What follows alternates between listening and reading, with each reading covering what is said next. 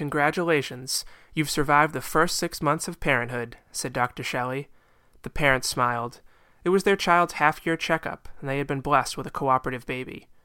Now that we've reached this milestone, continued Dr. Shelley, it's time to discuss the yoga.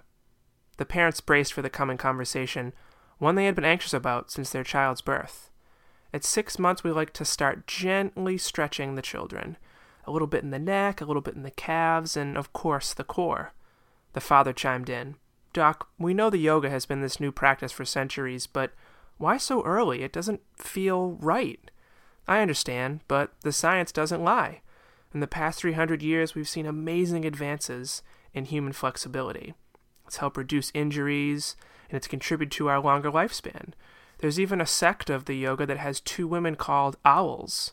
They can rotate their neck 3/4 of the way around their bodies. The mother made an uncomfortable face.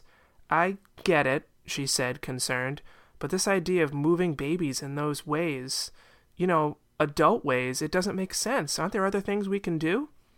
Sure, you can try anything you want. You're the parents. But if this child doesn't get introduced to the yoga until they're 18 or older, you've lost the opportunity to break through those limitations from long ago. There was a long pause that was finally interrupted by the child, and everyone smiled. Other than that, your child is in perfect health. You're doing great. Just consider the yoga. Dr. Shelley left the room, and the parents collected their things. On the drive home, the parents pondered decisions about the yoga. Their child slept peacefully in the back seat. Owls, said the father. So strange, said the mother. The silence returned.